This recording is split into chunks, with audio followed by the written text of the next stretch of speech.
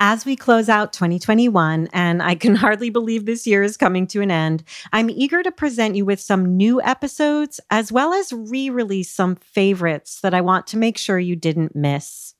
Dr. Jessica Drummond is a friend and two-time guest on the 15-Minute Matrix.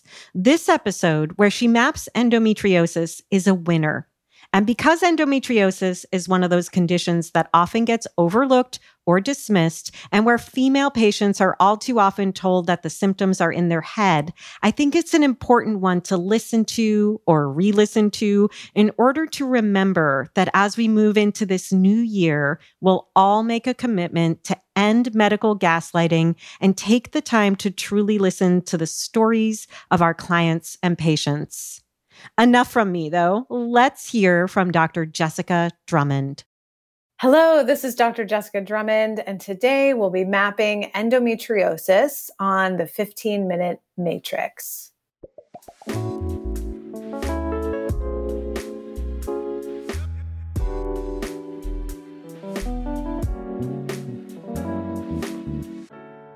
Welcome to the 15-Minute Matrix. I'm Andrea Nakayama, functional medicine nutritionist and your host. This is the podcast that brings you bite-sized insights and lessons on the clinical relevance of the functional nutrition matrix, the most important tool in functional medicine and functional nutrition. The matrix is so important not only because it causes us to stop and assess, but also because it reminds us of three very important factors in our care, recommendations, and outcomes. Everything is connected, we are all unique, and all things matter.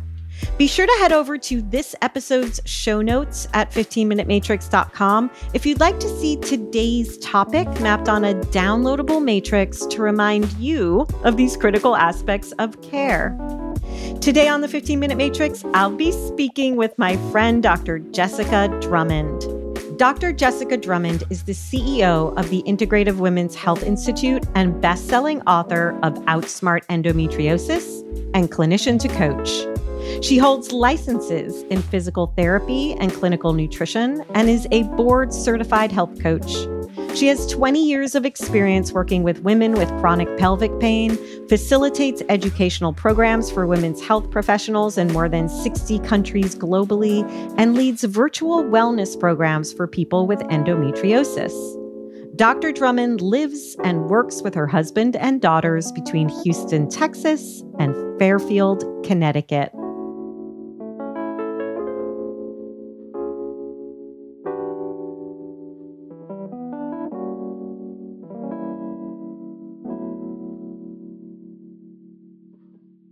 Dr. Drummond, welcome back to the 15-Minute Matrix. I'm thrilled to have you back.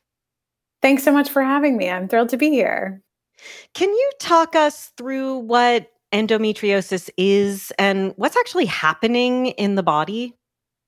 Yes, endometriosis is a disease state that has essentially three underlying causes. There is a genetic and familial cause.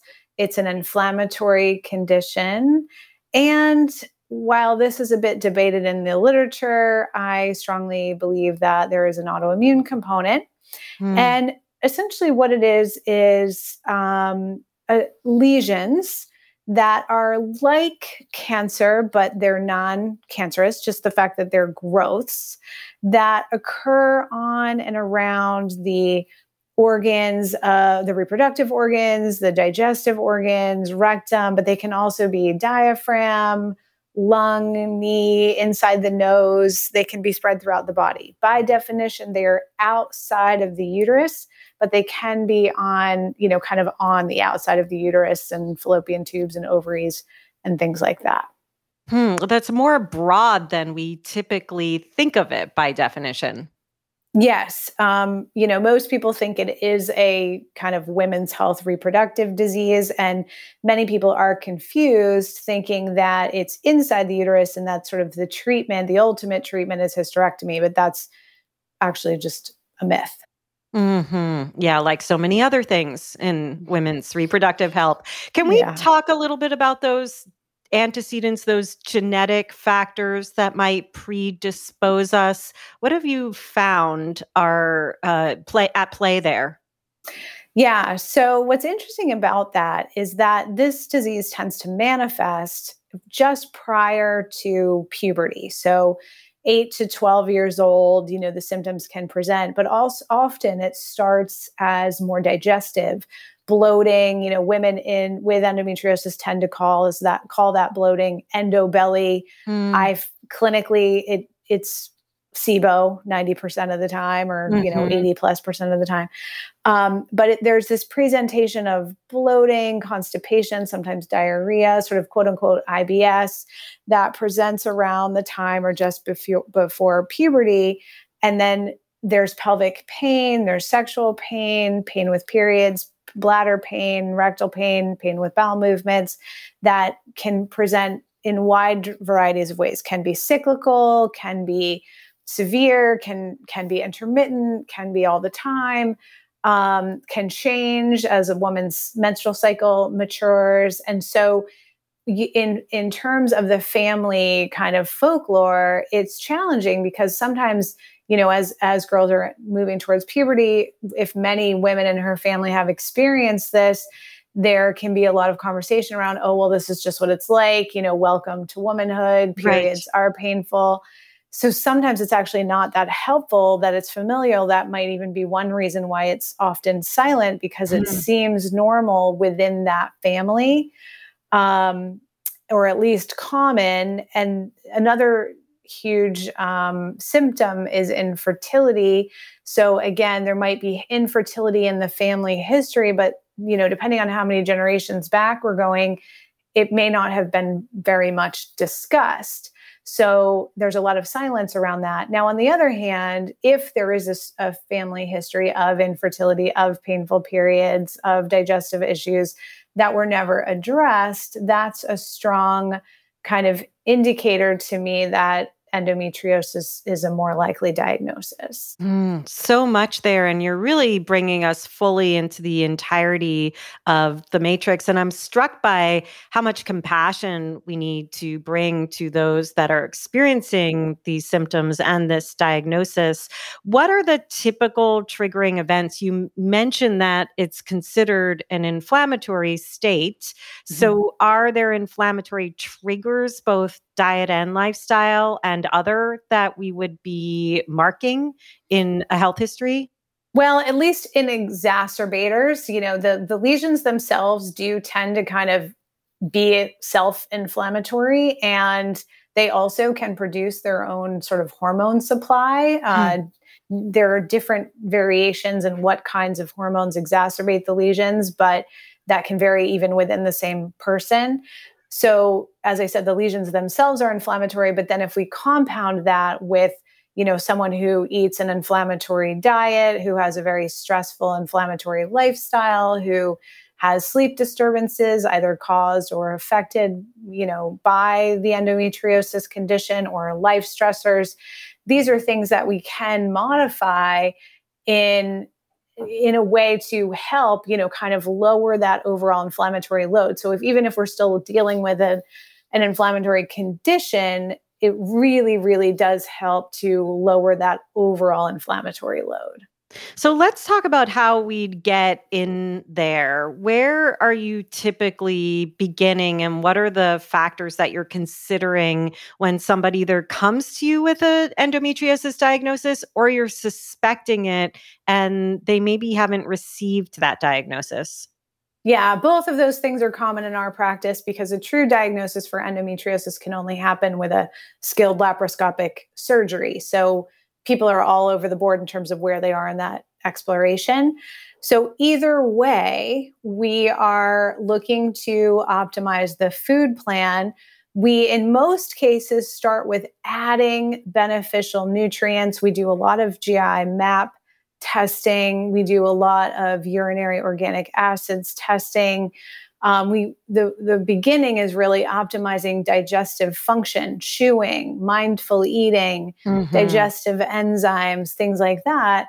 Then we can optimize the food plan individually by focusing on adding more colorful fruits and vegetables, but often cooked so we don't irritate the digestive system, adding more herbs and culinary spices to, again, kind of amp up the anti-inflammatory power of the food plan. And in our program, before we even really get too granular with nutrition, we start with fitness tracking of heart rate variability in order to modulate and kind of down regulate the nervous system with feedback to empower the client about what is upregulating her nervous system. That's so important. It's sort of like the pre-work. You're tilling the soil before you get into these therapeutic interventions that actually, in and of themselves, could be triggering emotionally and physiologically, right? Right. And, the thing is, a lot of our clients struggle with eating disorder because if Yes. you can imagine, starting to have digestive discomforts and severe bloating when you're, 10, 11, 12, 13 years old, that's a factor, a causative factor potentially in eating disorder. And at the end of the day, if it hurts to eat most or many foods, you start to become afraid of eating. So in our program, while certainly, shifting the diet to be more anti-inflammatory over time is really important, we don't want to start with just taking everything away without making sure that we're adding nourishing anti-inflammatory food, making sure people feel like there's an abundance of delicious foods to eat. They feel confident about where they can access those foods, how easy it can be to cook them, and put the nutrition plan in context of the entire life so that we're not overemphasizing diet when nervous system, sleep, connection, support, all of these other factors are really just as important. Yeah, so important what you're talking about. And I just really want to underscore that importance of the nervous system being in overdrive, especially for somebody who's been in pain and triggered all the time and is likely making triggered responses and reactions to the food they eat because of this confounded symptomology. So I just really want to underscore and appreciate how you're bringing that together there. When we go back to the antecedents, are there certain populations of people, either by race or geography, that are experiencing higher diagnoses of endometriosis? No, not from a genetic standpoint. From a sort of genetic, purely kind of physiologic standpoint, 1 in 10 people with uteruses globally, on average, have endometriosis. Now, women of color and probably transgender men, although I don't know that we have enough data to really give statistics for this, but women of color for sure are very much underdiagnosed because there is a lot of racial bias in medicine that assumes that women of color are less likely to really be in pain. And women in general, compared to men, also, have challenges with being correctly diagnosed with any chronic pain condition. So endometriosis takes an average of 6 to 12 years to diagnose, and it's more difficult for women in women of color to get the best, to get the appropriate diagnosis in a reasonable time. Which would be true for transgender men experiencing these challenges as well, potentially overlooked in this Absolutely. diagnosis process. Yeah, I'm Yeah. glad you brought that up. If we go over to the central portion of the matrix, the soup, you really spoke about pretty much every area in the central arena. I know you have a real passion for looking at the role of environmental inputs and toxins in the areas that you study and research. When it comes to endometriosis, are we seeing certain environmental factors as major triggers? Yeah, certainly any estrogenic chemicals, xenoestrogens, plastics are a huge challenge in this population. So we both focus on supporting estrogen metabolism and general hormone metabolism through liver, through the gut microbiome, but also lowering the toxic load as much as possible in terms of skincare and other physical products used, and eating out of plastic containers, drinking out of plastic water bottles. And again, being not excessively stressed about that. The occasional classic exposure is completely inevitable in human life right now, but lowering that load is really helpful. And for some women, it makes a very big difference from a symptom standpoint to do, if they have a very high exposure, to change that to a much lower exposure. Or if there's a kind of low load chronic exposure. I did have one client who lived in a very hot climate, who was wearing plastic flip-flops all the time, stopped doing that. And it made a really big impact on her symptoms. I've heard the same thing about plastic water bottles and symptoms as well. That's amazing that those tiny or seemingly tiny steps can make such a huge difference. I think we know this theoretically, but we're always looking for that shiny thing that could be the big organic acid result that's telling us where to go, or the right probiotic. And there could be lifestyle changes that make a huge difference in symptom expression. For sure. Absolutely. So I want to end us, Jessica. I have two final questions for you. One is just around the kind of mind, spirit, and emotions that you see people experiencing as they're going through looking for this diagnosis or receiving this diagnosis and managing it in their life. We talked a bit about the nervous system, but how does this present, having to live with this pain and frustration and, cyclical issues all the time? Yeah. I think there's a lot of trauma that's underdealt with. Also, just general trauma, in people's history that can exacerbate this, because then that person's living more in fight or flight. So whether it's, relationship trauma, childhood trauma, sexual trauma, birth trauma, but also a lot of medical trauma, gaslighting, a lot of our clients deal with that. And there is a lot of perfectionism around trying not to, what did they do to make the symptoms worse? Like, as you said, sort of almost looking for those magic bullet things, because it's so life disruptive. 74% of women who have endometriosis say that it's literally taken them off their life's trajectory to, finish college or graduate school, to have a career. And so there's a lot of kind of pressure that women can put on themselves for doing everything perfectly so they don't trigger their symptoms, when that's not always within their control. And so I think those two are the most common challenges from a psychosocial standpoint that our clients deal with. But there's also a lot of resilience, because, imagine if, your whole life you've been dealing with intense chronic pain.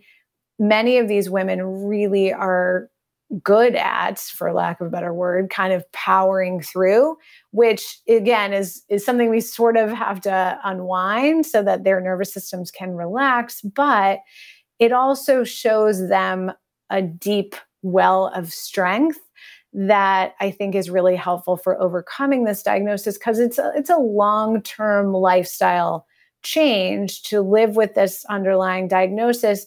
The symptoms can very much be put in remission. There are much improved surgeries in the last decade, all the work that we do, and we collaborate with pelvic physical therapy. There's a lot of hope to really live without this disease, blocking your life's trajectory.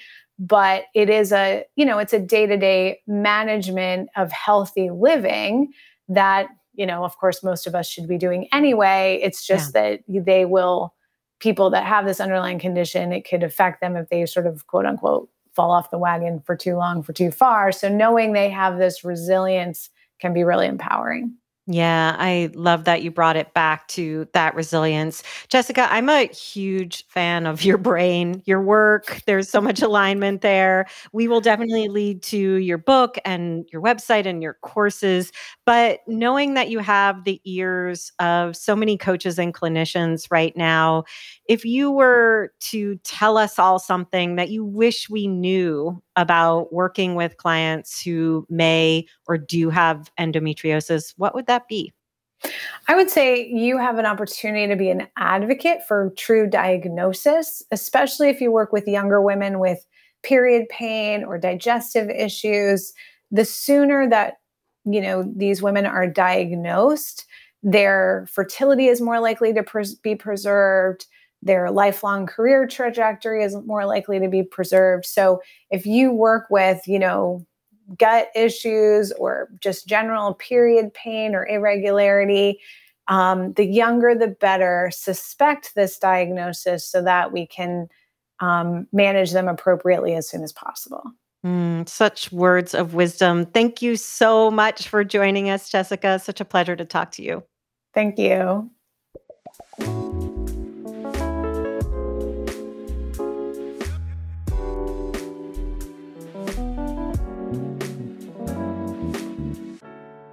The 15-Minute Matrix is brought to you by me, Andrea Nakayama, and the Functional Nutrition Alliance. Check out the latest in functional nutrition at functionalnutritionlab.com/blog.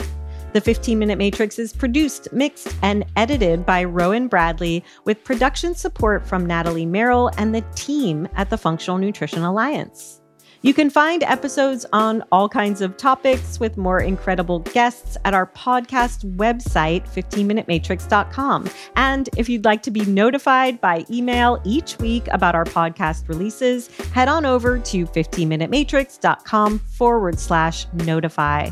Also, please feel free to get in touch with us. We'd love to hear your thoughts, your feedback, and who you'd like to hear next on the podcast. You can email us at ask@15minutematrix.com.